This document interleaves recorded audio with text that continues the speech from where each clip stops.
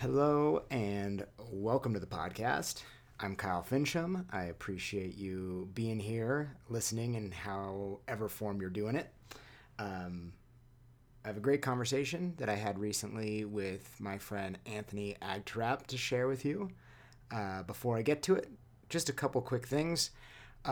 First, if you're enjoying the podcast, please do me a favor, give us a little rating or review wherever you're listening. Throw some stars down.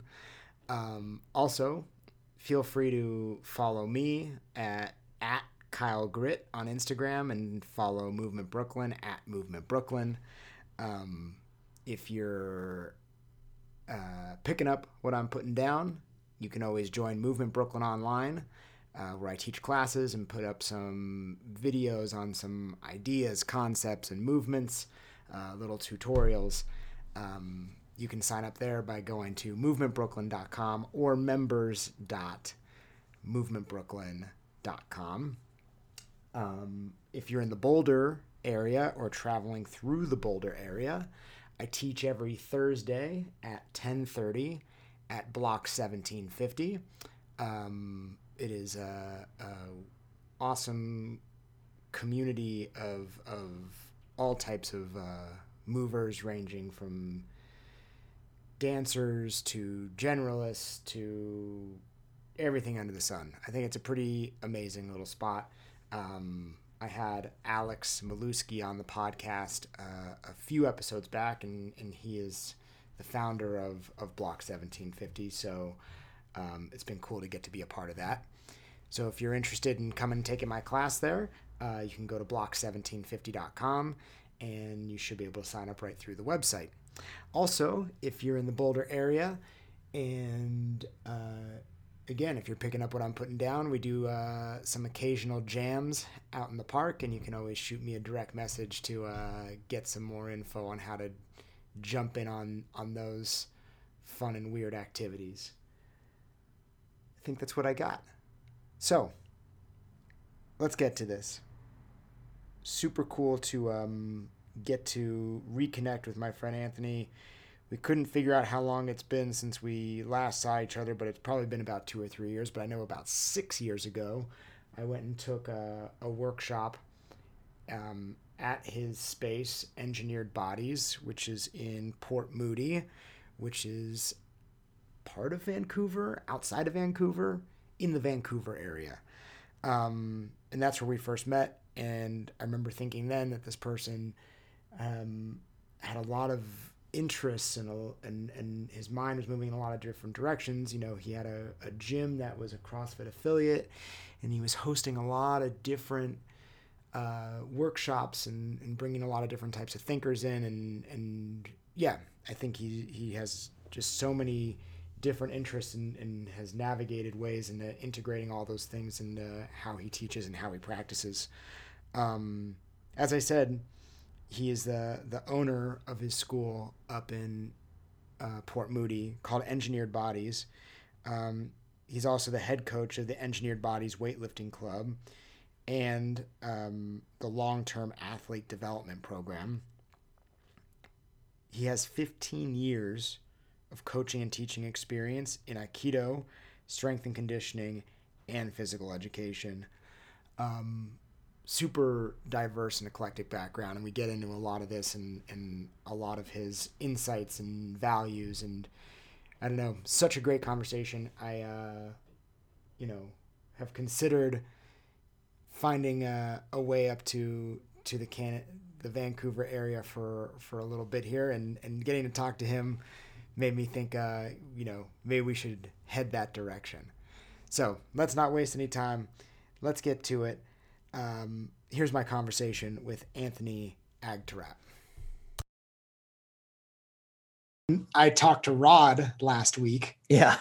And he mentioned you as like kind of like a mentor. Yeah.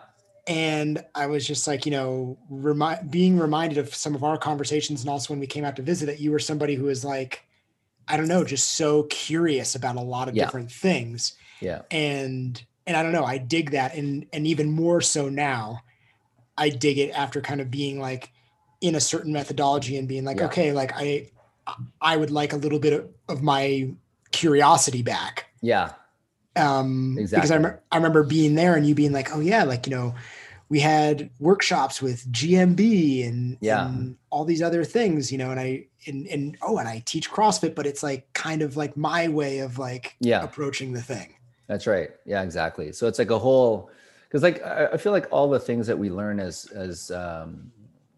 coaches and teachers in this industry, they're all just like tools, right? They're all just different ways that we can express movement and whatnot. And then if we have the ability to assess what is the most appropriate tool out of that toolbox to apply to our clients or our own practice, like depending on where we're at in our lives, then I think that's important to be able to have the options to do that, right? So Mm-hmm. that's why I've always been curious about like exploring different movements, right?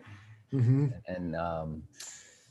And diving into it, and then like trying to apply different principles to things, and then they go, okay, well, that totally didn't work, and then you get a chance to like tweak it and then go, hey, that actually produced something that's pretty cool, right on. And then you kind of like, you know what I mean? So you're never stuck in one thing. Like I think that's really important for coaches to be able to continue to foster that curiosity in themselves, and learn from others, and then apply it in their own practice. And then that's the kind of where you really learn it. Like you're kind of like, hey, that was a cool sort of concept I learned from this coach and teacher over here. I'm going to put this in here and mix it and see if that did anything. And hey, that did, right on, cool. And then now you go off and you do something else. And do you know what I mean? Yeah, I agree. Yeah. Have you always been somebody who's like a bit of like a tinkerer? Oh, 100%. Yeah. So my background is mechanical engineering. Like I did that in school. Mm-hmm. That was like my degree. And then I was in the industry for 12 years, like actually working as a mechanical engineer, and as a, so I started in mechanical, and then I started to move towards what they call systems engineering, Mm-hmm. which is now you have the understanding of the electrical components, like mechanical, even the software, and how they all blend together, right? Into doing this, like to make a truck or a bus work or something like this, right? So there are Mm-hmm. all those interactions between all the different systems, right? So Mm-hmm. then while I was doing that, I obviously had a passion for strength and conditioning and movement and just kind of like self-development and growth. So I started getting instruction and mentors from some therapists in the system called functional movement systems, like so the FMS, right? Mm-hmm. And then I started learning like from other S&C coaches, and just kind of just like applying it all towards the system that is our body. Mm-hmm. And so that's kind of how I've always approached it. So, and as a kid, I would also, tinker with the bikes and like add something to my bike and take something off it. And, it's kind of just Yeah. doing that. And so I thought because I think that's what we do as like people. It's just like, Lego, right? So Mm-hmm. Lego comes in this box and it's like this ship. Okay. So you make the ship. Cool. Now the fun part though, is like when you like take the other parts from the other stuff that you've done and make your own ship, and it's still Lego, Yeah. but you're creating this like new thing based off of just like some other ideas that you came up with in the past. And it's, I don't know, it's kind of a interesting way to look at it. Yeah, I think sometimes like we fall into these places where we like almost like give up that curiosity and that like willingness to tinker and just be like bestow a lot of trust into like somebody who knows a little bit more. Mm-hmm. When I realize more and more now that like the great teachers and the people I've crossed paths with who have like influenced me the most don't necessarily teach me things by putting it on a platter, but Mm-hmm. almost by like facilitating opportunities to learn. That's right. And it sounds like you come from that school of thought as well. Yeah, for sure. Like there's definitely a process where when you first learn, let's say weightlifting, for example, there is like for sure things that you have to follow in order for it to be a snatch and be a clean and jerk, right? Mm-hmm. Once you've kind of got to that point where now you're doing that thing as a teacher, now you can kind of come up with different ways to teach your student how to make it look like a snatch. It's kind of like when you first learn handstand. There's a process, right? Mm-hmm. And then once you learn that process, now you can kind of like tinker with the way that you teach that process to others, or you might even like just try to see if you can like bypass a whole section of that process that you learned to see if that there's a way that you can kind of achieve it in like less steps, for example, or maybe it's not as, like constrained as you were taught by one set of teacher or one group of teaching. You could have like, because there's other people, there's other ways to get to a handstand, right? So like there's many ways, but they all kind of have specific points that's very common in the way they teach, right? But like some might teach, some might emphasize like this, that you must do this before you move on to this. And some are like, oh, just so long as you have this, you can not be so serious about it, but then, move on to this part. So there's kind of like, variances in that for sure. And then I think that's where the playing can come into play, right? Yeah. Yeah. Where, I mean, I'm curious because I mean, you've been teaching a long time and you own a facility and you've also gotten to just like stay out there learning from so many different places. How, like, if you kind of look at like your teaching today versus how your teaching looked like on day one, like what are some of like the standout differences if it's something you ever reflect on? Oh, I do. Like when I first opened this place, because I originally opened it as a CrossFit place, simply because like that was a marketing decision to call it, CrossFit Port Moody. The company always was called Engineered Body Strength and Conditioning, but we would do CrossFit under the affiliate name CrossFit Port Moody, right? So in Google, we'd put it as, we're CrossFit Port Moody, and it was like full on marketing. And then when people would come, I was very, like I guess strict on like specific forms. I was like, oh, okay, we're gonna be the best in technique, and I was like super like, you got to follow this and like all this stuff. And then over the times, I started to realize like, okay, that worked for some people, but that didn't work for many, right? Because I was found myself maybe I was just too rigid, right? Because I'm also come from a martial arts background too. Like I did Aikido for like 20 years kind of thing, right? So it's very like, man, what an interesting combination! Like martial arts and engineering combined. Yeah. And with engineering, it's like there's no really room, right? Like it's just this is the formula. You put it in. It's gonna be this. There's no gray. It's just that's it, right? So I found that in my teaching, especially teaching Aikido, like I felt that I was not really able to deviate from how I taught this particular art or something like that. So then I kind of took that same approach to teaching like a deadlift or a squat or whatever other movements in the CrossFit sort of world. I found that as the years went on, allowing my curiosity to manifest itself a little bit more, and then apply that curiosity to how I approach teaching even like a deadlift that has those similar points that, I'm still hitting, but the way that I'm doing it, it's a little bit more fluid, it's a little bit more based off of the people in front of me. So I'm now, rather than then I was just teaching this curriculum. This is what it is, take it or leave it. It was like, now it's more like, okay, this is the thing that we want to get to, who's in front of me. And this is how we're going to, how we get there is going to be slightly different now, depending on where they are in their journey, because everyone comes with their own sort of experiences and expectations. And so in terms of, then and now, I'm sort of more relaxed in that approach, I guess, where, and a lot of it comes from who we learn from, right? Like, so when we first learned from, like when I first learned handstands kind of thing, like I remember really my first real actual teaching of handstands was like when we hosted Movement X here. Like I kind of threw myself into the wall and did some stuff and no real process. And I was like, okay, that's not working.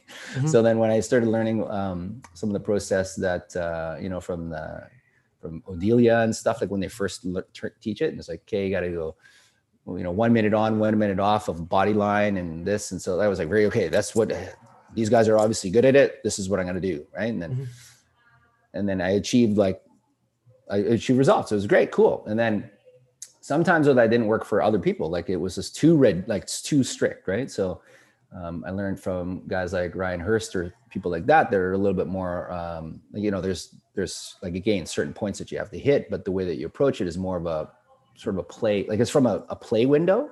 And I find that works a lot more for for most people, because at the end of the day, what we're doing in here is, and what we're teaching our students is, we're kind of organizing play. I just had this conversation today. I was just saying the same thing. That's what we're doing. We're just like, it's like playtime in a way that we're going to get some like results of some sort. And those results are typically like, increasing some certain fitness characteristics like strength or endurance or something, right? But it's in a way that we're kind of playing, right, at the same time. So understanding that and coming from that lens, it becomes a little less so strict. It's a little bit more like, okay, hey, if we want to foster this idea of continuous development and growth and play, we can't be so like, as coaches, be so like, this is what it is.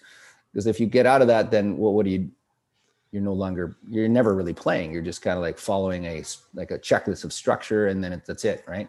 Right. And you're trying to defeat something constantly. And it also kind of welcomes this, like, I don't know, this is just my theory. It almost like welcomes like a culture of like judgment. You know what I mean? Like there was a win, like won or I lost, I was good, I was bad. Yeah. When, as you say, when you keep it like, even if you're playing seriously, yeah, it's kind of like the welcoming of non-judgment and risk-taking.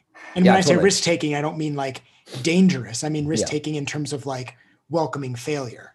Yeah, that's exactly it. Yeah, because that's one of the things. Like my daughter, both of them, they went to a Montessori school, and on the wall they have mistakes are our friends, and that's like an awesome lesson to learn as a youth, because like, hey, like, I played basketball growing up in college, and even through college, like I would play games with myself where I would have to hit X amount of shots in a row, and it had to sound the same before I was able to go inside. And it was just these kind of like these games that we would play. And so it's still play, but it's like, it's serious in a sense that I'm trying to develop resilience and like kind of focus and all these types of things. Because if I missed, then I wasn't allowed to finish. Like I had to keep playing.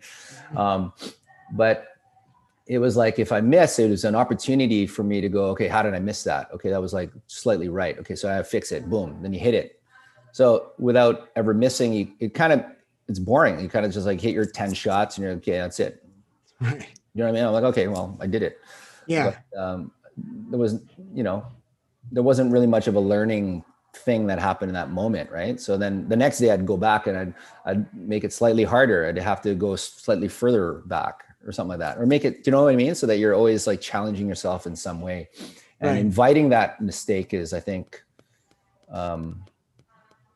something as coaches and teachers, we need to sort of like say, hey, that's okay. You missed your snatch there. So, but what did you do there? Like, did you understand like why you missed it? That's huge.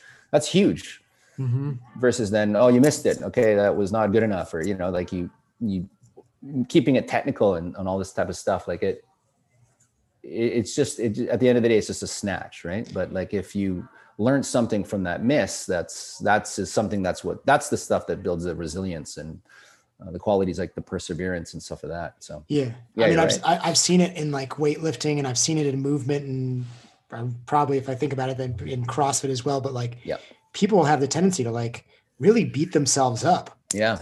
Like I mean, I've seen tears shed over and it's not, it's not out of like passion. Oftentimes it's just out of like feeling like they just placed judgment, like their ego was defeated or something. Exactly. Yeah. As opposed to exactly. Sorry. No, go ahead. No, sorry. Go ahead. I was going to say, like, as a weightlifting coach, I've seen that too. Like many athletes, cry and stuff. And sometimes like, put a lot of pressure on themselves, of course. Right. But I've seen it where people have said that they put so much pressure on themselves to not disappoint their teacher, like their coach. So that's also not super good too, because then that perhaps the energy that the coach is like putting out is sort of creating that sort of mindset in that athlete. So like what we say as teachers and coaches is really important, because at the end of the day, like we want to help people grow and develop and all this. And at I don't think we want to create these like situations where our people they're feeling bad for having a mistake or being curious. Yeah. Like You know, I never do that with my daughter. You would never do that with your children. You'd be like, okay, don't question anything. Like, well, not that doesn't make some sense. Like, you can never make a mistake. Yeah. Like, you want to be. It's like, it's just a different way to look at it, right? It's a different way to think about it. And so because I totally agree with this. Because there are words that I realize I kind of like have tried to change and manipulate and maybe not use just because I see like, even maybe it's like cultural context of like what it does and kind of like the pressures it puts on people. And like hearing you use the word like curiosity and hearing you use the word play, like what are some of like, if they come to mind quickly, like some of the things that like, or the language you use or have chosen to use that's very deliberate about kind of like creating that welcoming in like your space and when you're teaching. Yeah. So play and those types of things like come to mind. I'm just thinking of in the context of like a consult, when a brand new person comes through and they're doing the consult, they're like, hey, I'm interested in, you know, getting stronger and whatever these things. How do you do that kind of thing? Right. Well, so then I discussed with them, you know, basically from where they're at, like what is their goals? Like what are their injury, medical history kind of stuff, like all those kind of intake stuff. And then, kind of get into the reasons as to why they want to get stronger. Right. And then basically at the end of it, like what we're trying to do here, and I think we want to do this as coaches and teachers is to help the client understand, or the student understand, like what it is, why is it that they're doing this thing? Like, why are they embarking on this journey? Is it to get a muscle up? Because I'll tell them, okay, you're going to get it, but then like, you're going to want to likely do 2 of them or something, or you might want to go do another thing. Like it'll always grow and develop. So it's like, we try to come down to, okay, what it is that, why are they starting this journey in the first place? What is the true why behind that? Because then once you're able to connect with that person as to the true why they're wanting to do this, then as a teacher, then it's easier to help facilitate that curiosity and growth and development, because it's going to look different to everybody, right? But that's kind of the first sort of level of conversation that happens in that consult, right? And then it evolves and grows as the student evolves and grows, and that relationship between coach and student evolves and grows as well, right? So. When I assume like in those conversations, it makes me think of a chat I had recently with a new friend of mine, this guy, Trevor Hash, who lives out here, and we get to meet up and jam a bit. I was just with him earlier today, and he was saying like when he talks to new people, he'll ask them something like their goals. He's going to listen to this and say like, yo, you said it totally wrong, but like, but I'm going to try to like piece it together. But I think it's really interesting because he was like, I'll talk to new people and I'll ask them what their goals are. And then maybe they'll say something like a muscle up, whatever it is. Yeah. And then say, okay, well, what do you expect to feel when that happens? And then he said to me almost like, you know, because maybe once we decide what that feeling is, I might be able to say to them like, you know, that's a great goal or something, but that feeling we might be able to get to without that. Yeah, exactly. You know, if the feeling is all that matters, yes, then like there are other ways to like get to that feeling. Exactly. That's a really good point, because like there's so many different ways. Like it could be for somebody the feeling of first time hanging on the bar or having a shoulder that actually goes all the way up. That's a huge accomplishment, right? Yeah, that's a really good point. Yeah, I think sometimes people think that like they need to be at the top of the mountain. Yeah. And like, that's all the thing. That's all that matters. And then they forget that like, once they get to the top of the mountain, they still have to climb back down. Yes, exactly. And then there's another mountain. Yeah, exactly. That's beyond the clouds. And that's the thing. So one of our core values in our company is like commitment to continuing education and growth. Right. And that's why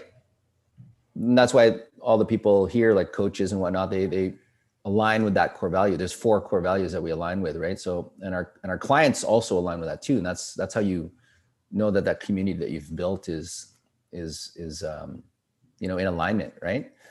So, and that continuous development and growth, like it's trying to capture that feeling with different things, right? Because it could be anything. Like, and that's why I never wanted to pigeonhole myself into like one type of system. So even like FMS, I learned that like way long time ago. And then I started to learn some of the, the loaded progressive stretching stuff from the course that, we first met up with and stuff. And, all these concepts from gymnastics type mobility stuff. And then like these other concepts like FRC type things, like these are all like principles that have been around forever. They're just like packaged in a different way. Mm-hmm. And being able to achieve somebody's shoulder flexion, if us as coaches have the ability to pick and choose between many different tools in our toolbox, now we can like help facilitate that improvement of shoulder flexion in a multitude of different ways. It's not just one kind of way. Mm-hmm. And that allows us as coaches, I think, to kind of play in that sense, right? So assess and play. Okay, that's appropriate for this person. Okay, so that's not working anymore. So now I'm gonna work on this one. We're gonna try this approach, and then I think so long as we're able to defend our logic as teachers and coaches as to why we chose this particular thing versus this thing for that client, and our client understands, then there you go. They start to understand it too. Because one of my things is like I want our clients to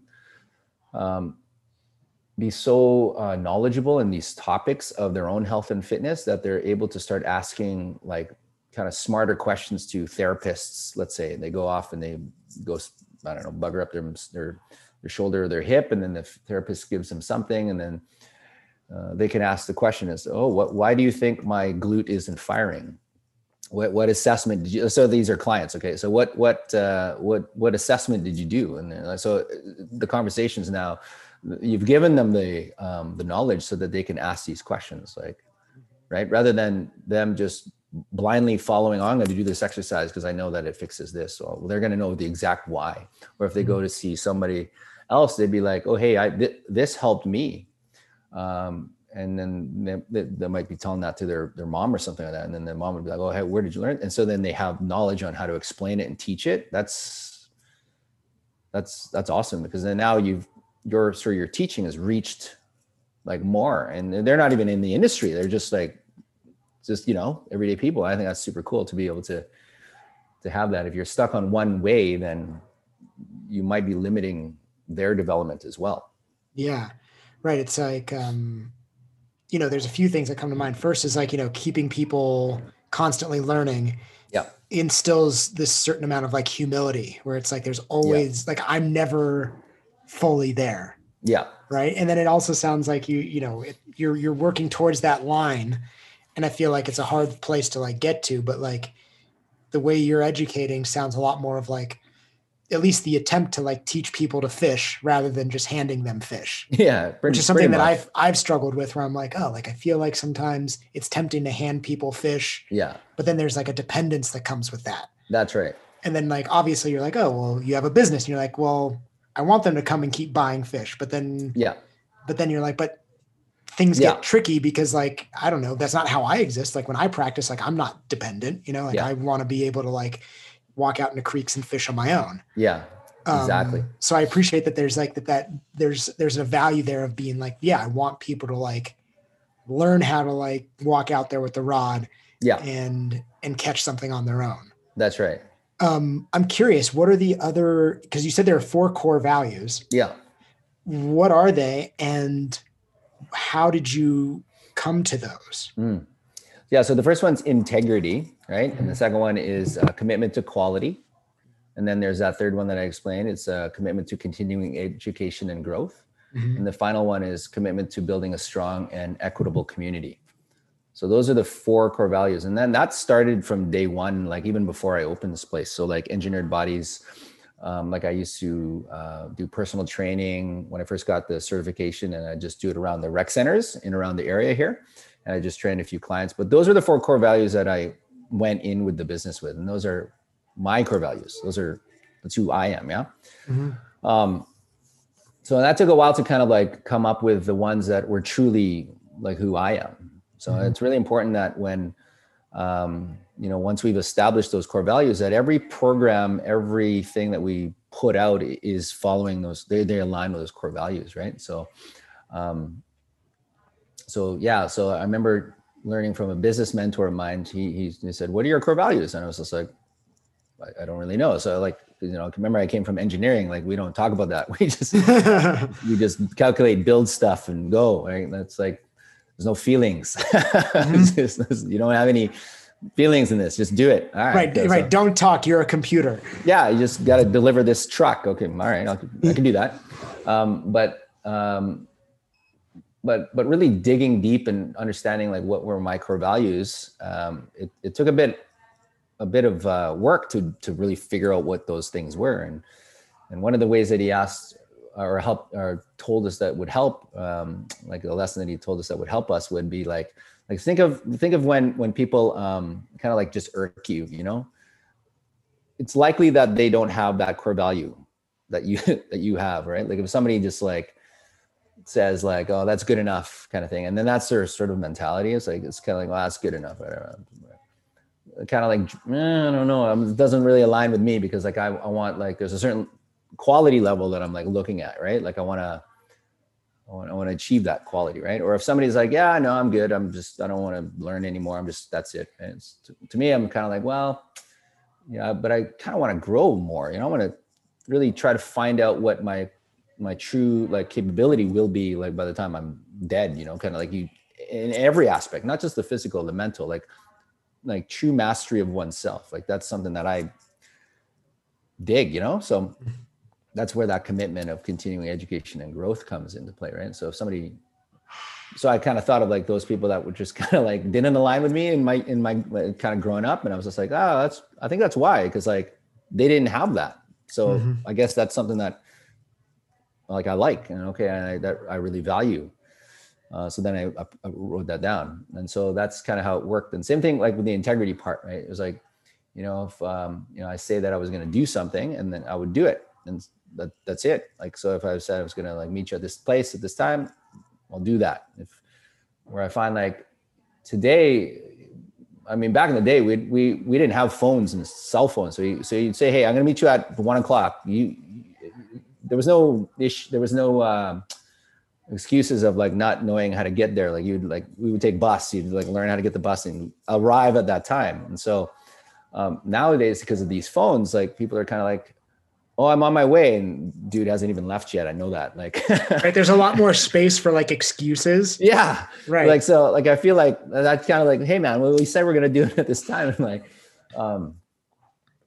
you didn't do that. Okay. I figured that's the integrity component that is, that's missing in that particular person. So that's why I put that as our core value. So again, these all align with like who I am, and the kind of the products and services and programs we want to deliver here align with that. The coaches as well. Like there's a kind of a 15-hour coaching intake where we do the technical bits, of course, and then we also do these components of like identifying, do they align with these core values? I mean, that's interesting. That's how you build it, right? And then you go from there. Yeah, I mean, I feel like I felt it being at your space, and it was really just like a short amount of time. Yeah, but like crazy, right? I don't know, just like, you know what it is? It's like, and not to say that you're the only CrossFit affiliate, even though like you didn't even have the CrossFit name on the gym. But it's not to say that you're the only one that was like hosting lots of different kinds of events. Yeah. But there are a lot of CrossFit gyms, I think, that were like, oh, we do CrossFit seminars, and that's kind of like the thing. And it kind of sticks to like the language and the things that we're doing. And I remember getting there for the Corset workshop, and you being like, oh yeah, we just had GMB here. Yeah. And, all these different ideas and approaches. And I was like, oh, wow, that's like, that's awesome. Like, that's like a lot of like welcoming of like new, diverse, and potentially challenging ideas to like what might be of like one approach or methodology. Yeah, totally. And then, since June, we disaffiliated from CrossFit too, right? So we were no longer like affiliated with that organization. What was the final decision on that? Or what? Well, it was something that was like kind of, it was going to happen. You know what I mean? Like we were going to do that eventually. Like I said, because engineered body strength conditioning was what it was always called. Yeah. And then we weren't following really CrossFit sort of methodologies, and, we use a thruster and a burpee, but that's something that's everyone kind of does anyway. So it's not like they patent that. Right. So there's a bunch of community things that didn't seem to align, right, with like our core values. And then, that very last core value, and talk about commitment to building a strong and equitable community. Like, so back in June, when George Floyd was murdered there was a big kind of uprising, and it just maybe the pandemic and everyone was stuck inside for a while. And then that particular event caused a lot of emotions to come out. Yeah. Mm-hmm. And so that particular event, like when I saw that particular organization was silent about it, it was at that point I was kind of like, okay, that's the straw. Like they're not aligning because they're not building a community that's equitable, truly. So I can't be associated with that. So we pulled it. And then shortly after that, like literally a day after that, there's a number of like comments from the CEO at the time that went kind of viral. So, and then the industry became like, well, in that community became very aware of like their true sort of like mandate wasn't truly equitable, right? Mm-hmm. So then a number of other affiliates started to dropping, like they started to disaffiliate as well. So in the Lower Mainland, like in BC area, like we were the first. So which sparked a conversation with a number of other owners of mine. They're like, well, what should we do? Like, those types of things. And I was like, well, just do what you feel is like right. But like for us, this is what we're going to do. And since then we started to create like different action items. So it wasn't just like we posted black square, disaffiliate, and that was it. Now we wanted to actually truly fulfill what that means to be, to create an equitable and inclusive environment. So we started to, we created a fund, which was like through the Coquitlam Foundation. And it was like what we called our continuing education fund for BIPOC for who are pursuing social justice, like degrees in like law or social worker. So there's a fund there that's like dedicated for that. And then we also started to create some educational sort of like steps for our coaches, right? Because in our facility, there's a lot of things that happen in any gyms where it's like kind of like what would be considered typically gym banter, like kind of like, these types of things, right? Where a lot of the times they could be, if we didn't know this, if we didn't understand our own biases that we come with, it might be harmful to some group. So we want to be able to, within our space, be able to identify these energies. And even if it's not coming from a place of like, intent to hurt somebody, but if it does make someone feel non-inclusive, then us as coaches need to be able to identify these things.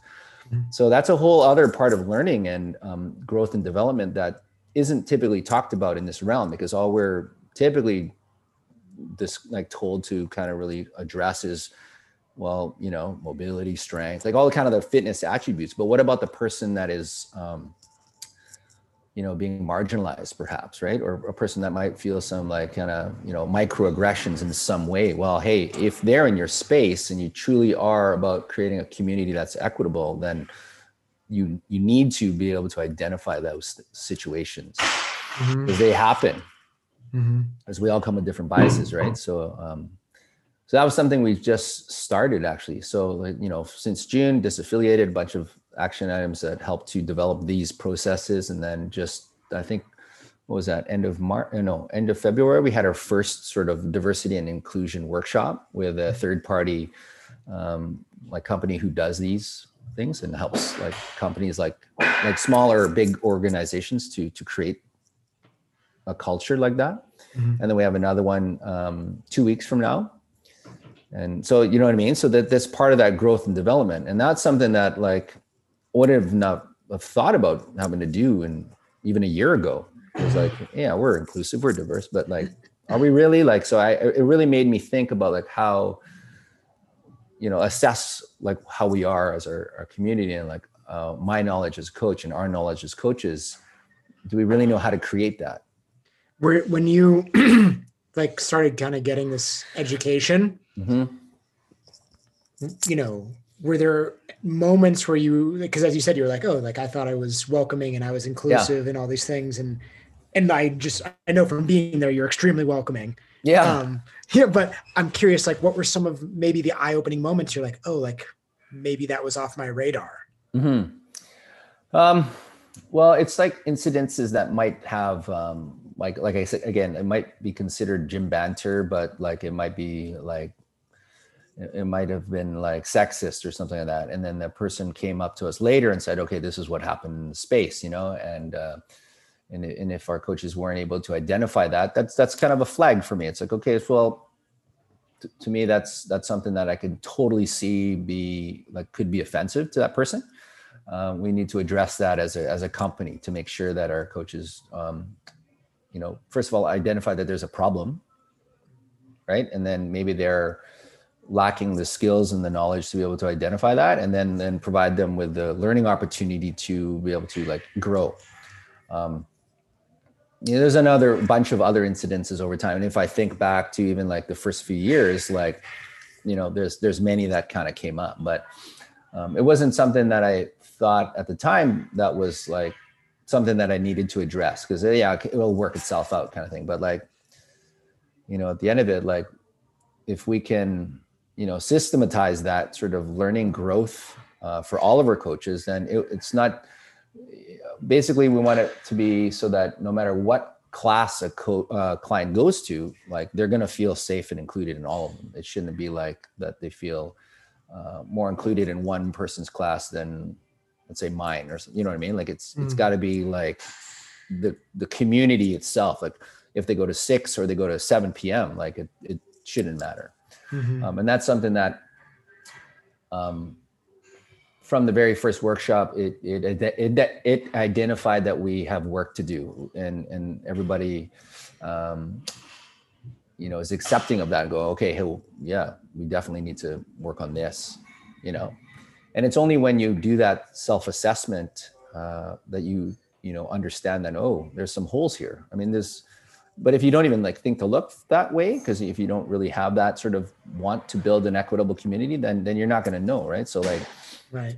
I don't know. It's just an interesting thing back in the summertime where, I don't know, that particular George Floyd incident, and among other ones, started to spark my interest. I started to like learn about like the history in the United States, basically, because like I had some knowledge of kind of a global history of the United States, but it was kind of like the G-rated version. How about once you start to dive into the actual things, it's like, damn, like, okay, you can see where things have maybe come from, right?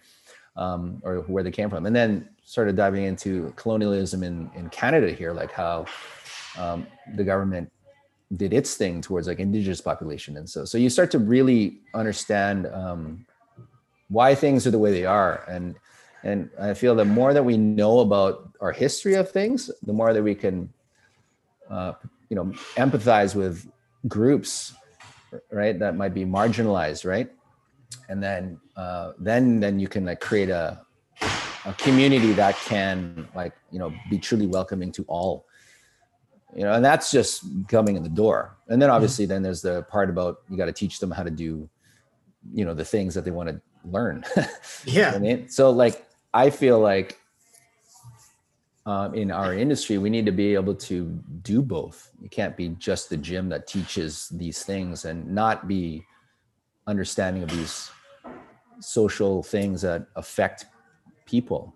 Because sometimes I almost feel people, like, sometimes I almost think that like people just want to go, again, this is like totally an assumption, but like, especially from my time really like in the fitness thing, it's like, it's a lot of like going and getting certifications and like adding to like your resume and building up this body of knowledge. But like in some ways, maybe this more intimate piece is this like, is the understanding of like the intimacy involved in like, in this space and in these types of communities.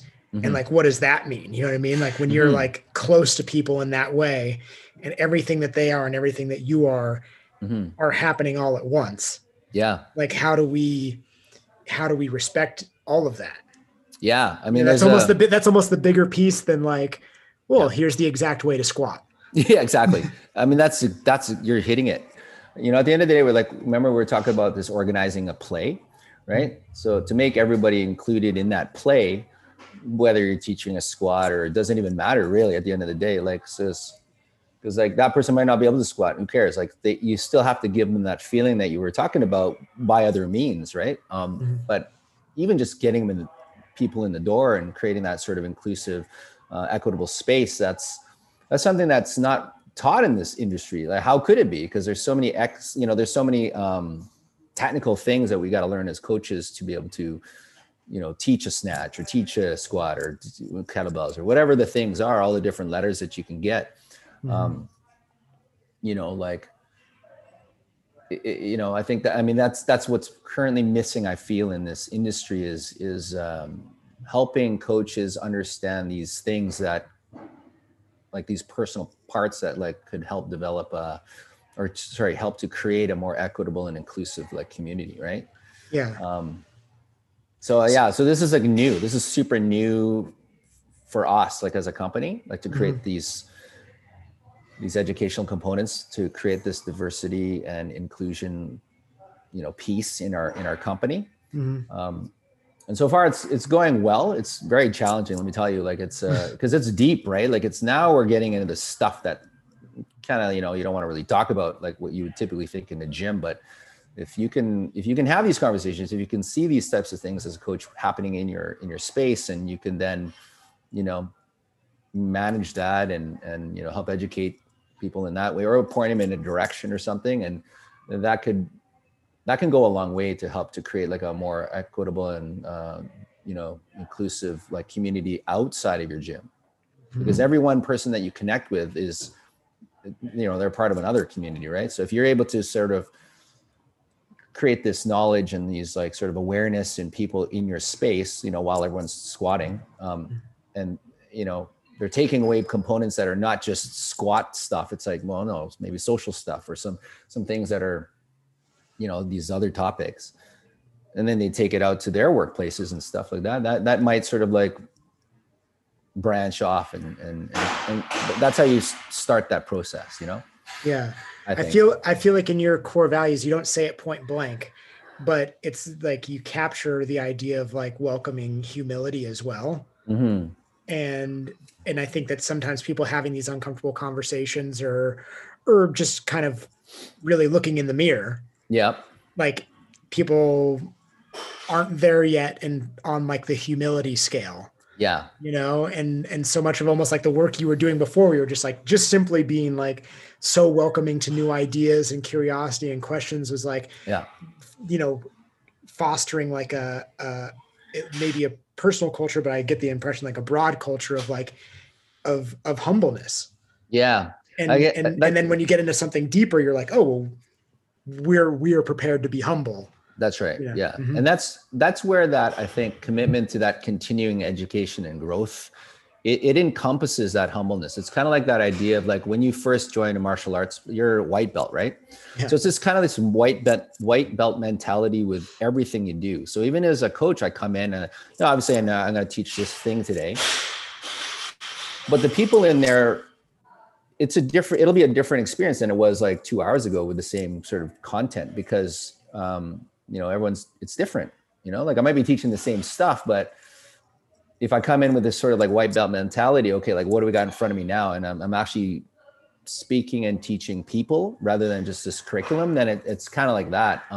Another way I look at it is like one of my senseis from way back, he said, you always want to like empty your cup. You're right. You come in with it. That's what the usefulness of the cup is that you can fill it.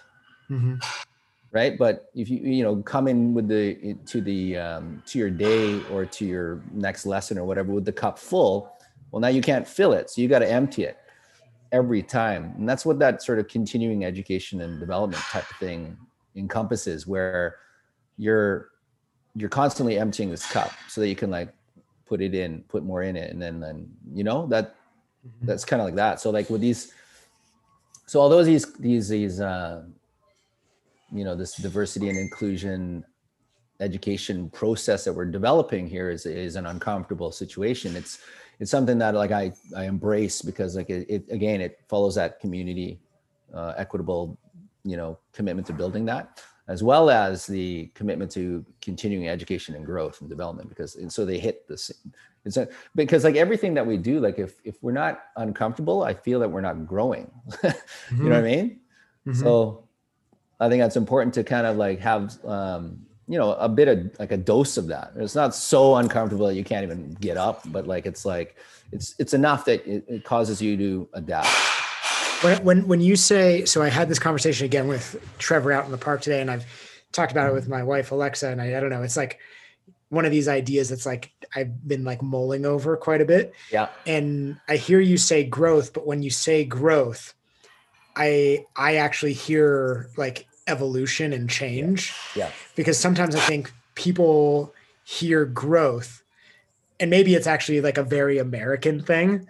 You know what I mean? It's like we can't forget that like Canada and the US have like two very different like things going on. Yeah. But in the US, people hear growth and they think it's like upward trajectory. Yeah. It's like, they're like, oh, I'm supposed to be growing. And and I hear you say it and I'm like, oh, but he's talking about evolution, which doesn't necessarily mean it's an upward trajectory. Yeah. It's just a forward trajectory with twists and turns that are kind of like welcomed, as opposed to like, it's always up, more. Yeah.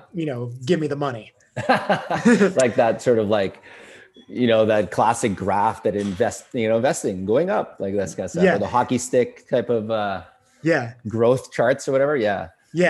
Exactly. So it is sort of like, growth is evolution and that, because you are growing, like you're moving forward for sure. Like, you know what I mean? And so like, I find like the more books I read or the more sort of like, challenging, incidences in the gym, like with clients or something that might happen, causes me to grow. Right. Because like I've learned from that thing, or like that now to address that, we're going to have to come up with this new sort of policies and strategies to kind of like help that. Right. So it's like, it's always an opportunity to kind of like, grow and develop as an organization, and as a coach and teachers and stuff like that too. So yeah, whether it's like going up or kind of forward, it's going in this direction, which is right, which is good, because you don't ever want to go back. Right. And one of my senseis, again, he's that guy who seems to have all these like, empty the cup thing and all that. So he's, if you're not growing, you're staying still, is what he said. Yeah. And that's what I mean when I hear like the change thing. It's almost like, if you're staying still, then you're not welcoming change, and it's like, and that's to me, like, I don't know, the beauty and the magic is like in the welcoming of change, and like, that's part of like the curiosity and the humility. And it's like, I don't know, hearing some of the sayings you were saying that your sensei had, it's like, that's the piece to embrace. Yeah, totally. So, I mean, that's the goal, right? Is to continue to, push along these core, like move along forward, using these 4 core values as our sort of filters as to, which programs and which things we're going to like, partner with, like companies to partner with, for example, or like programs we want to like, introduce into the company. But also sounds like it makes your decisions not easy, but it makes them very straightforward. Yeah. Like, like you said, you were talking to people, other CrossFit owners, like over the summer, and they were like, oh, like, what should we do? This and that. And you're like, well, this doesn't fit our core values. Yeah. So like, done. That's it. It's like, this is easy. We're done. Yeah. And it is that easy. I mean, that's kind of what it is. It's like, okay, like I don't want to do this particular style of training because it doesn't fit like my core values, whatever. That's simple. Like, and that's why it's really important to establish those, right? Like at the beginning, right? Or any time really, but like at certain points, I feel like as a teacher, as a coach, or, especially somebody in this industry, if we're going to continue to do this, teaching and coaching and whatever, like those core values, we want to establish them so that we can, use them as the kind of that, the reason why we're moving forward. Like these are the things that I kind of look on to help me, keep moving forward, Yeah. So I'm curious then, like, how being so kind of grounded in like these values, Yeah. which seem to like be like a nice, I don't know, like a North Star Yeah. for Yeah. like That's you, a good way to like put your it. practice and business and everything. Yeah. How has that affected your like navigation of the pandemic Mm, while being like a business owner? yeah. So in BC, we had, so there's all these health regions in the province, right? And then in the Lower Mainland, which is like Vancouver and Port Moody and, the different cities around, Mm-hmm. we have like what is it called? The Fraser Health region. So it's like a region. So we're a part of that, right? So then in our province had said, okay, all gyms have to shut down kind of thing, whatever. So that was like in mid-April. And we were like, okay, well, that's totally sucks. We weren't expecting this to happen kind of thing, right? What the hell? So it was like, hey, effective tomorrow at noon or whatever it was, right? So like by that point, we were kind of like, me and my wife, we were both like, okay, well, how are we gonna like support the community? Because now no one's allowed to, because at that time everyone had to stay home too. Like it was just, you know what I mean? Like everyone was kind of like locked down essentially. So we had to shut down and a lot of our clients had to work from home. And so I was like, okay, hey, we want to support these guys. So we got to like develop that community aspect. So we basically divvied up all of the equipment in the gym. And so then clients would come and pick up their, I don't know, package of like a kettlebell and whatever the packages were. We created all these different packages, like one, and then we had them rotate too. So it'd be like, actually, no, not for that one. That was a different one. But we say had the package, let's say 2 kettlebells and a ab mat and skipping rope or something. So that somebody would come off and take that. And then other people would maybe grab a barbell and some plates. And by the time we were done, we only had a few bits of equipment in here for us to go and work out, right? Mm-hmm. But everyone else had all this stuff. So that was like the first sort of decision. I hadn't even thought about like ever reopening again. It was just like, okay, here's the equipment. So long as you're paying membership and you're getting to keep the equipment, we'll do programming, we'll do Zoom classes, whatever, but you get the equipment, right? Mm-hmm. Sort of one part. And then at the same time, we were already starting to create like policies and stuff for when we would like eventually reopen. Mm-hmm.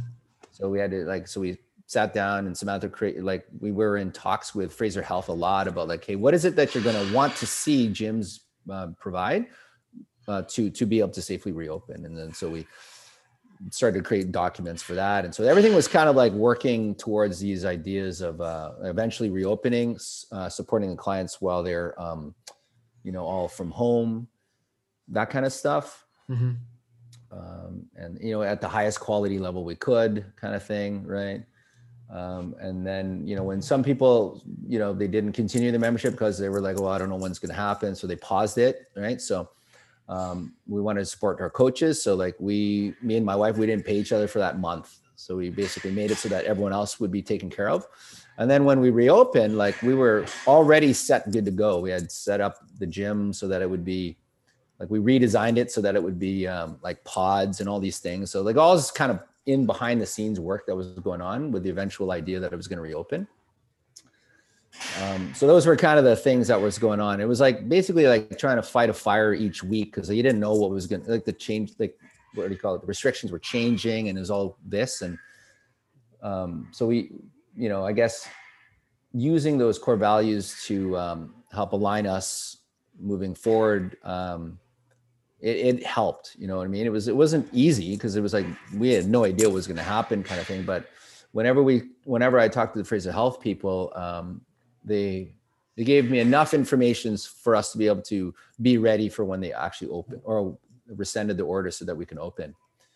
And then from there, then it was a constant sort of like assessment. Is this working? Like, and what are people's sort of like comfort levels and like making adjustments and tweaking things and, keeping the communication really, really high with our clients. Like whether it was through a newsletter or like just a phone call with all of them and like updating policies all the time. And it was just like, you know what I mean? Like it was just this ongoing thing. It kind of brought me back to the engineering days when we were trying to build this truck in this 5-month period, which had never been built before. And it was like, at the time, no documents were created. We were just like, it's called cowboy engineering, where you don't even follow a process. You just kind of like, you just make it happen. It was like that. It was like making it happen. And yeah, I don't know, that's kind of how it was. And so now we're at this point now where things have, like, restrictions have they're still there, but they're not as bad as they was. And so, but we're still monitoring, we're still like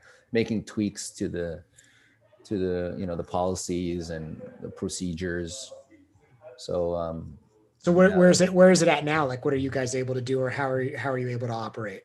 Yeah, so we're restricted in terms of how many people we can have in the space at one time. So do you remember the course said there was like 50 people in there, right? So the capacity is for a lot of people, but we're up to our classes are typically now 7. Wow. Yeah, and so in that space, right? And then we can it's a big space. I mean, for anyone listening, it's a decent sized space. Yeah. But then we also have 3 platforms that are that we call pod platforms, right? So we have 7 total platforms, right? Mm-hmm. So if only individuals register for the class or for that group time, there's 7 spots, right? But if there's like a husband and wife, they can share a spot. So that's called a pod class. So so we have like basically 3 pod stations and 4 kind of individual stations, right? Mm-hmm. So that's what you can get it up to 10. So it's between 7 and 10 people. So 10, right? So we reduced our capacity of our regular classes by prior to COVID, like 30% kind of thing, right? So it's like, so that kind of like sucks that way. Like we're kind of like reduction 3. So now it's like, okay, well, how can we make up that revenue with other streams? So maybe it's more personal training or more custom programming and like all these types of things. Like, so there's different ways that you have to, make up that revenue kind of thing, right? So yeah, well, it's interesting. It forces everybody to become deeply creative. Yeah.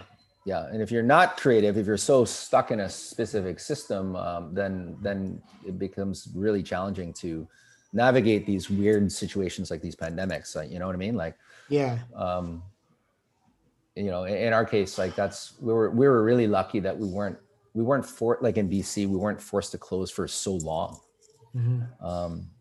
And the restrictions are, I've been paying attention. There's like some provinces like in Ontario, they're hurting pretty good. Like they've been in hard lockdown for like a long time. And there's other places in like Alberta too. And I know like back in, what was that? I think it was like April, like New York was like hard hit. And it was like crazy. It was like, we're blessed in that sense that, we didn't have as hard as others. And, but yeah, it's a tough industry right now for sure.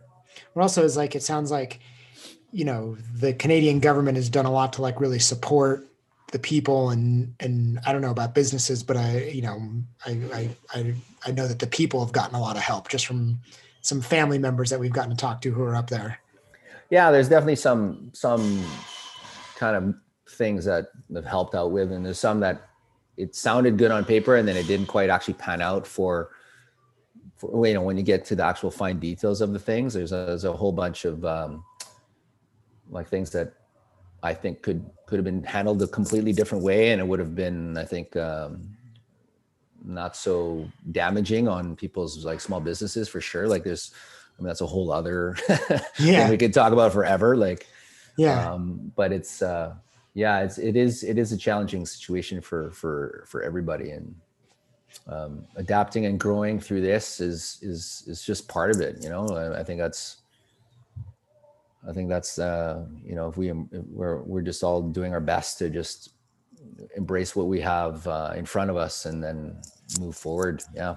Is there any like innovation that has come out of this that you feel like you'll hold on to like moving forward? Oh, yeah, that's a good question. Yeah, for sure. Like, cause like we used to be group class, like it was all like group and kind of following that sort of like, the group class model where there's a coach here and then they're like, oh, hey, this is a workout. And then everyone does a group warm up and it's kind of a group class, But now what we have is these sort of individualized training platforms where people can follow like a functional fitness program, and it's on their app. It's like Train Heroic. We use this app, Train Heroic. It's really good. So people can follow along and they just do that. And then, but in that same hour, somebody can follow their own custom program. So like say somebody who's got like more specific goals, like they want to improve, let's say, I don't know, their shoulder. And then they also want to like get some specific coaching on, weightlifting, and then maybe some handstands at the same time. Like it's a different program altogether, but, and that's a different product offering we have. So everyone can be training within that same hour. So it's not like it's a class now. It's like a group training hour where there might be 2 people doing functional fitness and 4 people doing their own custom program and a couple other people doing the powerlifting program that they missed on Tuesday night. So now the coach that's on staff, scheduled to coach that hour, they are facilitating and coaching a whole bunch of different type of movements all at the same time.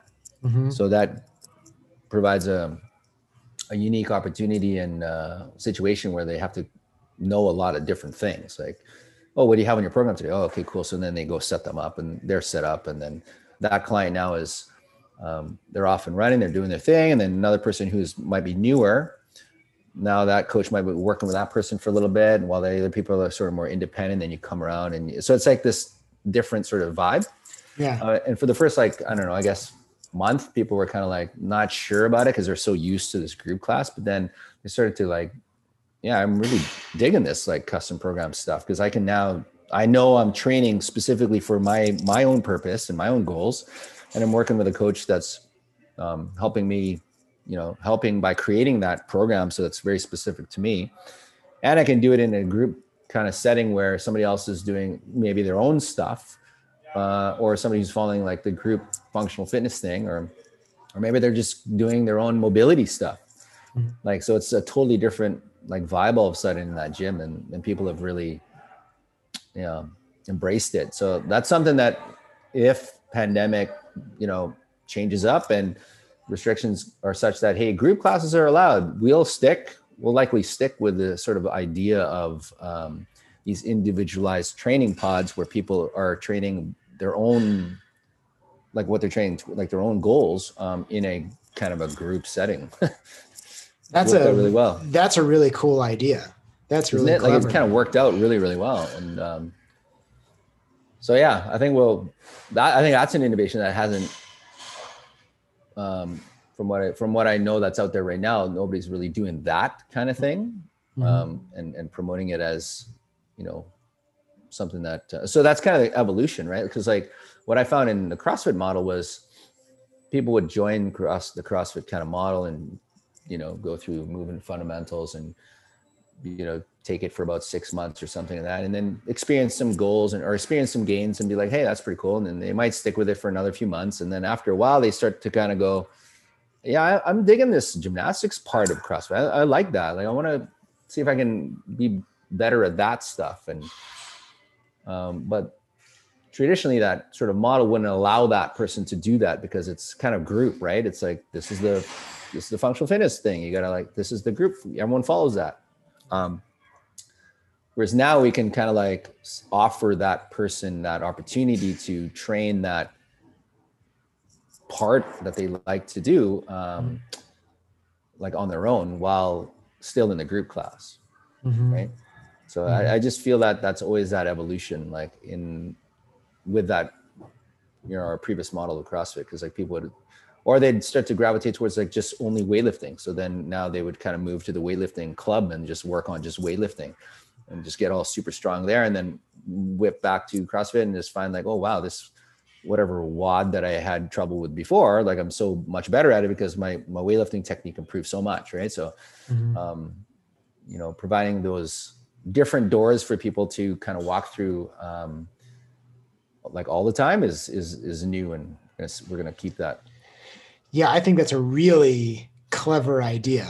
And it's still like keeping everybody together, there's like a commiserating that goes on and people get to, I don't know. I think it's a really brilliant idea. I'm curious what it starts to look like when you can have more people in there. Yeah. And it almost feels like it could be really, a lot of energy, right? You have Yeah. like 20 different people all kind of like doing Yeah. their own thing, but they're all happening together. Yeah, exactly. So like with our space right now, with those 7 platforms, like we divvied it up. Like what I envision happening is that like restrictions will allow more people to come, but I think because of the space the way that it is, and the restrictions are such that, you know, you need to physically distance and that no matter what happens, we're only going to be able to have those 7 platforms. Now the evolution of that is that like people might be able to share a platform now, because people are able to share a platform that are in the same household. But like you might be able to share a platform, like somebody who's not in your same household, so long as you maintain physical distance within that platform. Mm-hmm. And like a really good example of that is like the weightlifting club. They could totally do that. So there's a platform in the middle. The one person's lifting, and the other person that's sharing that same platform is off like, you know, 8 feet away from them. And when it's their turn, they just, you know, mask up and they switch, you know? So it's like, so you can still do that. And so like, I think our class numbers would go from, you know, whatever, 7 to 14, right?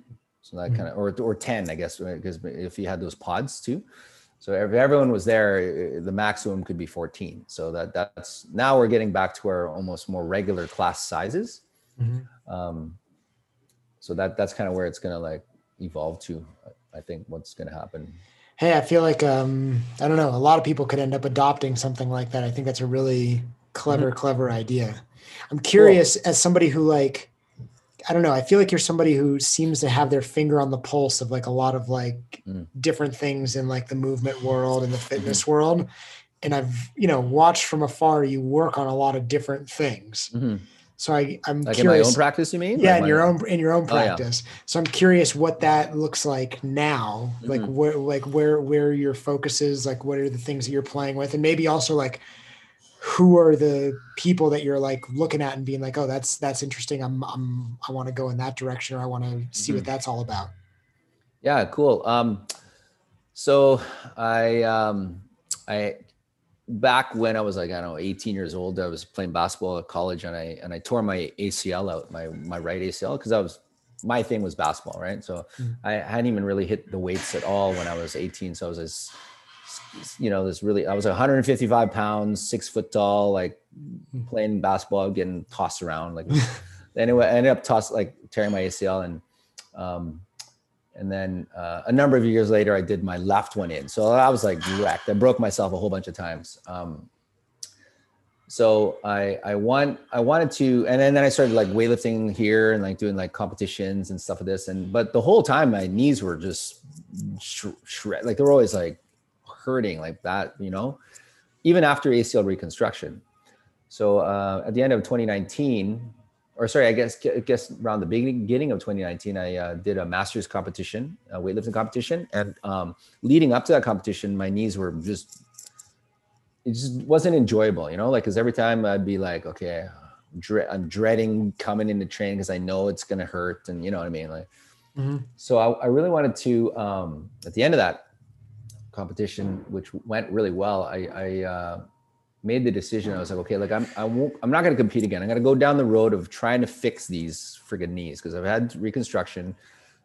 Over the years, I already spoke with different therapists and kind of put together all the ideas that I've learned to in the past and try to put together like a plan and stuff. And I needed to make a decision to not compete and train for a competition, so that it would force me to work on these things, like force me to work on the weaknesses, right?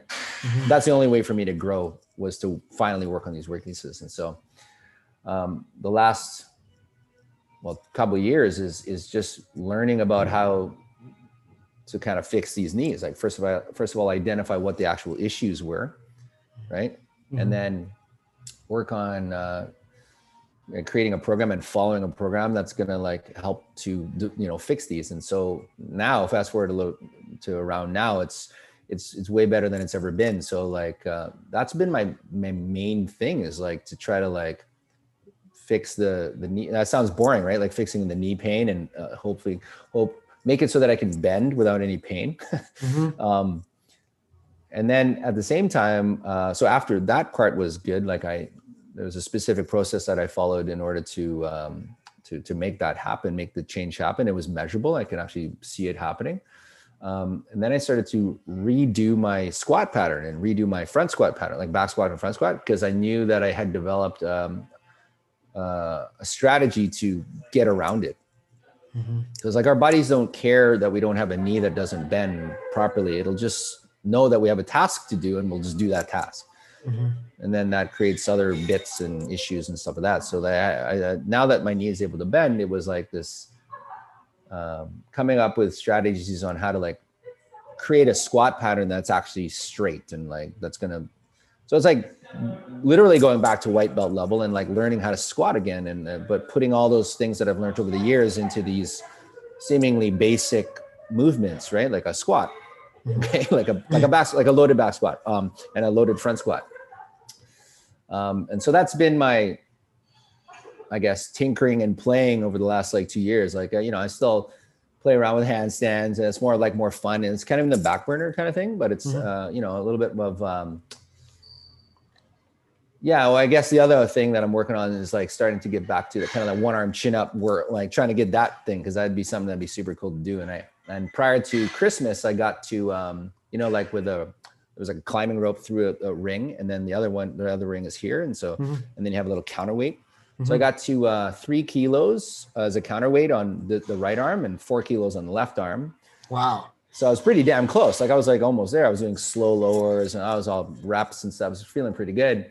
And then I indulged during Christmas time, which was awesome. Like I just enjoyed the crap out of it. It was like really good. And I put on like 6 kilos or something. Right. And then you had to add 6 kilos onto the pulley. Oh yeah. It was like, so it was an interesting sort of like, and then I got shingles in February. That sucked. Oy.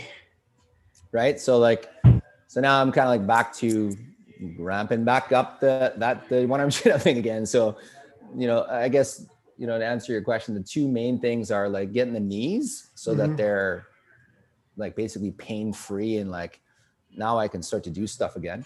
And then that kind of like going back to that one arm chin up and seeing if I can complete it maybe by the end of the year or something like that. Cause I was pretty damn close. Right. Well, I'll tell you what, I bet like your students really kind of admire watching you like go through the process of like working on your knees, Yeah. Cause it's like, I'm serious. I think that like people see that and they're like, oh, like, look, like this is the guy who like, built this place and he's willing to get out there and like, not just do the crazy shit. Yeah. Like he's like, willing to be, like you said, like a white belt. Yeah. But it's also like, when I hear you talk about it, you're like, the goal then is to be like, oh, how do I continue to play?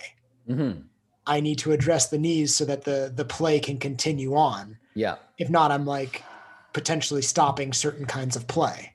Yeah, totally. And that's the thing. And then you also have to like, cause like being sidelined and sitting there and watching everyone else like get all strong and doing all the things that like I want to do myself. Like I'm just wanting to just jump in there sometimes and just like, okay, I'm going to snatch and knowing though that it'll kill me. Cause that's what I would do in the past, is just jump in and just like, okay, it'll be okay. But then like making the decision to say, okay, no, like I'm going to do this stuff and I got to make it a game. I got to make it fun somehow, because like it could look like, if you're just standing there or you're just like sitting there doing an isometric hold on the wall, there's not much fun in that. Like, it's not like you know what I mean? It's just like an isometric hold. Like there's not much more boring than that, but you try to make it, make a game out of it and be like, see, so what's my breathing when I'm doing that? Like, as I get to fatigue, like, where's my weight shift? Like, where is my knee going? And I actually try to like put my mind in like what's happening in the knee, like where, like I can like feel the forces going into the tendon that I'm actually trying to repair. And like, it becomes a little bit more mindful that way. And that's another way to kind of make it play, right? Is like, it's like, at the end of the day, I'm still training.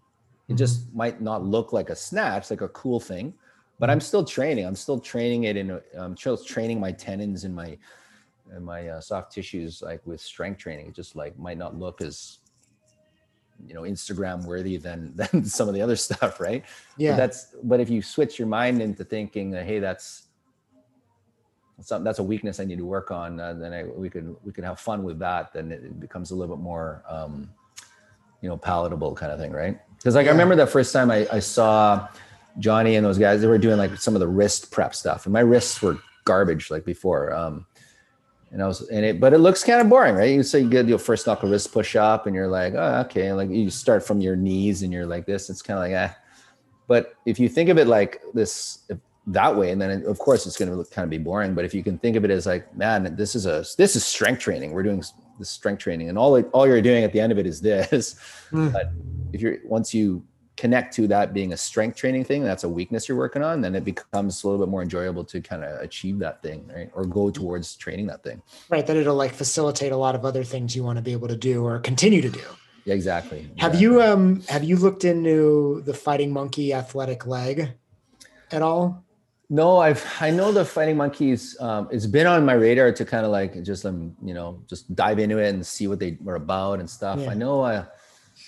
I know you've mentioned this once before, I think in one of your posts or something like that, or I just think I think Rod did too, or I think the stuff that they're doing is like really brilliant, and I've gotten some exposure to some of the stuff, and I don't know, just hearing you talk about your knees and stuff, it was just like the first thing that came to my mind. Yeah. So I don't know, as you kind of like move on your road, maybe it's something worth kind of like throwing some time at. Yeah, for sure. It's been an interesting journey because like a lot of the things that we learn as coaches and teachers over the years, like there's these principles, like these science principles, like you hear of them, and then not all the time you get you apply it like in a way that's like scientific, I guess, so to speak. So it's most of the time it's like, oh, I heard you're gonna try this exercise, and you just try it. But then like you don't necessarily understand like why you trying this thing, or like why could it work, or why maybe it didn't work, and like keeping it like principles based has allowed me to kind of use that isometric or use eccentrics and trying to find like address the issue in that specific angle of the joint that needed to be worked on. It was like it ended up being less is more, like I didn't need so many things. It was just like two things that I had to kind of like work on like consistently. And then and it was measurable. I can actually see the progress when I progressively overloaded this, movement. And that's where I've seen the most improvement. And so I don't know. It's so far so good, and we'll see how it kind of goes. But I'm actually excited because it's things are feeling a lot better than they've ever felt, and so yeah, hopefully that continues. well, listen. There's a very good chance. I mean, I shouldn't say a very good chance. There is a chance that my wife and I decide to move to Canada. No way. Yeah, amazing. I mean, I've said this on here before, but Alexa and I both hold Canadian passports. We're both Canadian citizens. Oh, no way. And so there's been some serious talk at this point about like moving north, and everybody is like, oh, Vancouver. Like when I was talking to Rod, he was like, Vancouver is like one of the most beautiful places in the world. Yeah. Oh yeah. So, and I know that like Alexa's family, a lot of them are in Toronto, but she has an aunt who's in Vancouver, and there's this like, they're a friendly feud between the two. But the one who's in Vancouver is like, well, Vancouver is Vancouver. Yeah. So who knows? Exit. So who knows? We may end up being neighbors at some point, but like, amazing. In the time being, you get your knees in order. And when I get there, I haven't weightlifted in a long time. So we'll do some snatches, but then you'll also be ready to like do some duck walks and stuff. Oh, for sure. Yeah, for sure. I'll be all over that for sure. That'd be super cool. Yeah. I mean, there's a serious chance at this point where we're like free agents, and at this point, Canada looks like a very appealing place to be. Yeah. Oh yeah, for sure. Like, well, I bet when you came here that time, it was only just for that weekend, right? You didn't get a chance to play, like look around or whatever, right? Yeah, that was it. Yeah. Yeah. It's something else. It's definitely, it's definitely a pretty place to be in for sure. It's like, especially because like outdoors, it kind of like when I was in Boulder there for that time, like I stayed an extra day, and, me and another buddy, we just kind of did some hikes around, and it was kind of like nice, really beautiful things. So if you're like into the outdoor stuff like Vancouver, oh yeah, like there's so many things. There's the snowboarding here, like all the mountains are like right there. Yeah, no, I'm pretty biased. I've been to Toronto too. I'm biased towards Vancouver for sure. Yeah, I mean, it's funny because like the New York part of me Yeah. wants to be in like Toronto. Yeah. But then the part of me that's like been here now and like Yeah. grew up in Tahoe is kind of like, Vancouver sounds pretty amazing. And anytime I talk to a friend on the phone, and I feel like you've probably had these conversations too, where you're especially during the pandemic, where like you're just catching up with like old friends and stuff. Yeah. And almost every person I talk to, when I bring up like having a Canadian passport, they're like, "Why are you here?" Like, yo, go get up there. Yeah, so, for sure. So who knows? Maybe, I don't know. Maybe I'll just surprise you. I'll just come walking into Engineered Bodies one day, and I'll be like, "Yo, here it is." Yeah, but also you like book a consult under a different name, like yeah, exactly. And then there you are. I'm like, what the heck? Now I know exactly what to do. Yeah, exactly. Right on. What would be kind of that timeline where you're thinking like 6 months? Like, it's all like up in the air at the moment. We're kind of like, juggling a lot of things, and just like, it's all challenging and weird and exciting at the same time. Yeah. Like I said, part of me like wants to like a little bit of like the New York thing again. Yeah. But New York is just not the place to be at the moment. Yeah. But I got to teach an online class for the Spirit Loft, which is up in Toronto. Okay. And I really like those guys. And then, Alexa has family in Vancouver, and like, I know Vancouver's beautiful, and part of me is like, oh, like that could be a really interesting place to be.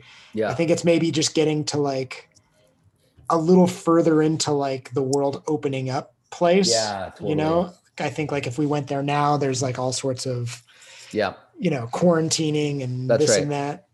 But yeah, I think maybe as like spring unfolds, we would maybe make some more serious decisions. Alexa's folks, who knows, they may decide they want to go back to Canada as well. So, okay. Yeah, there's some real chance. I'm wow. I'm like, I want to put this passport to use. Like, why not? Yeah. So I don't have a real timeline, but I think it's like by the summer, I'd be like, oh, like we would be making some sort of moves. I think that's right. Yeah. Especially if like they, things kind of restrictions wise kind of chilled out a little bit, right? As like, kind of vaccine plans start rolling out or whatever. Right. So fingers crossed to all that stuff. Cause it'd be sick to be able to like visit with people again and like not have to, quarantine for 14 days and all this stuff. And, because that'd be cool. That's something I really miss is these like, those workshops and things that we used to host a lot. Yeah. It's not the same, obviously, online. There's that energy isn't there, obviously, but like, we're all doing our best, right? But once that thing opens up, I think it'll be a friggin' party. Everybody's like hungry for it. Yeah, it's just like human connection again, right? Yeah. Real quick, if anybody wants to like connect with you, I don't know if you guys are doing any sort of like online classes, if that's something people can jump in on, or if they just want to like know what you're up to and stay connected. Like what are the ways for it to happen, and what are the things? Yeah. Like our main ones are like, our Instagram is like @engineered bodies. Right. And then, so we post periodically on stuff like that. So we share a lot of the expertise and insight from our coaches here. And mine is just like Anthony what is it? Yeah. @Anthony.Agtarap. So like my name. And then, so I'll typically post some stuff on like kind of, occasionally here's an exercise you can try for this thing type of stuff, but I like to see if I can, spark conversation and thoughts on different concepts and like maybe programming ideas. Those are the types of things I'm kind of digging these days, is like more in the thought process on things rather than here's this thing that you could use. Like, you know what I mean? So those are the types of stuff that we do. And then we're also on Facebook too, but it's less, that one's a little bit less, but it's, I think one would just search Engineered Bodies on Facebook and probably find us there. I haven't started diving into that whole TikTok realm. I'm almost freaked out about that. So I think I'm gonna wait till we get a younger coach that will dive into that stuff. Someone sent me an invite for Clubhouse, and I'm like on there now. It's like it's where you like, it's all conferences or discussions. Oh yeah, yes. My wife has told me about that. She's like, "Do you want to go on Clubhouse?" And I was like, "What is that?" And she started talking about it. I was like, "Ooh, I don't know." I said to somebody today, like, I have no idea how it works. I'm on there, so I'm in the house, but I haven't found the clubs yet. Oh, interesting. Okay. Yeah. But if you want an invite, I'll send you one. Okay. Well, I'll wait till you kind of like see these clubs first, and then I'll maybe take you up on that. We'll see. Yeah. Also, I want to point out that, like, and I said it at the beginning, Rod really attributes so much of like his early education to like the time he spent with you. Oh, that's awesome. And I hear you, and I hear you talk about, like, you know, the values and working with the teachers and all the different things.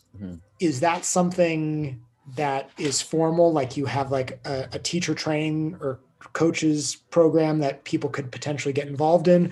100%. Or yeah, because I feel like there's like a hunger for it. And now I'm almost thinking, I'm like, if you don't have like at least an online coaching program, it should be something that should start to be developed. Yeah, for sure. Yeah. So like, that's when Rod and I first met at that Movement X, when we hosted it here. That was something that I was starting to develop. I had a few mentorship students, and it was not really super official, but it was like something that I was like really passionate about, helping young coaches, kinesiologists, trainers, what have you, like develop their sort of their game plan. So like where they want to go to, right? Like where do they want to take themselves in this industry, and like who do they want to help, and all these types of things. And just it became something that grew into more of a formal offering now. So like I do offer like mentorships for young coaches or coaches and trainers that are wanting to kind of like, expand their knowledge and like get, maybe go to that next level, whatever that might be. And they might not know how, and so it's very catered to that individual.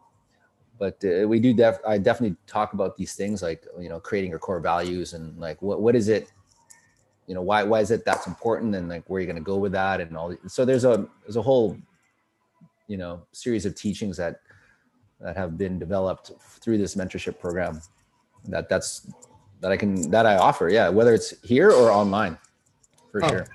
Well, listen, I think, I don't know. I think there are people who will listen to this and they'll reach out, because like I said, from getting to speak with you and from getting to like cross paths with you and hearing Rod speak about like the time you guys work together, like, I don't know, there needs to be more of that, and not just like the weekend, like, here's your certification, hit the ground running, you're done, you're off. Yeah. Like, I think that, people who are looking to like really invest in their like time and energy and to education and development, like, I don't know, you to me seem like one of those resources that is like worth investing in. So, thank you so much. That's my that's my stamp of approval. Yeah. Thank you so much, sir. Right on. Yeah. And then I'll move out there and I'll see what you're doing. And I'm like, this is crazy. What is this guy doing? For sure. All right, man. I can't thank you enough for doing this. I feel like it's been like a long time since we chatted. So hopefully this is like, we're recording the podcast, but I hope we keep the conversation going now that we've like initiated it. Yeah, for sure. Like, definitely reach out, and like, we could talk shop. We can like talk philosophy, whatever you want, anytime, man, for sure.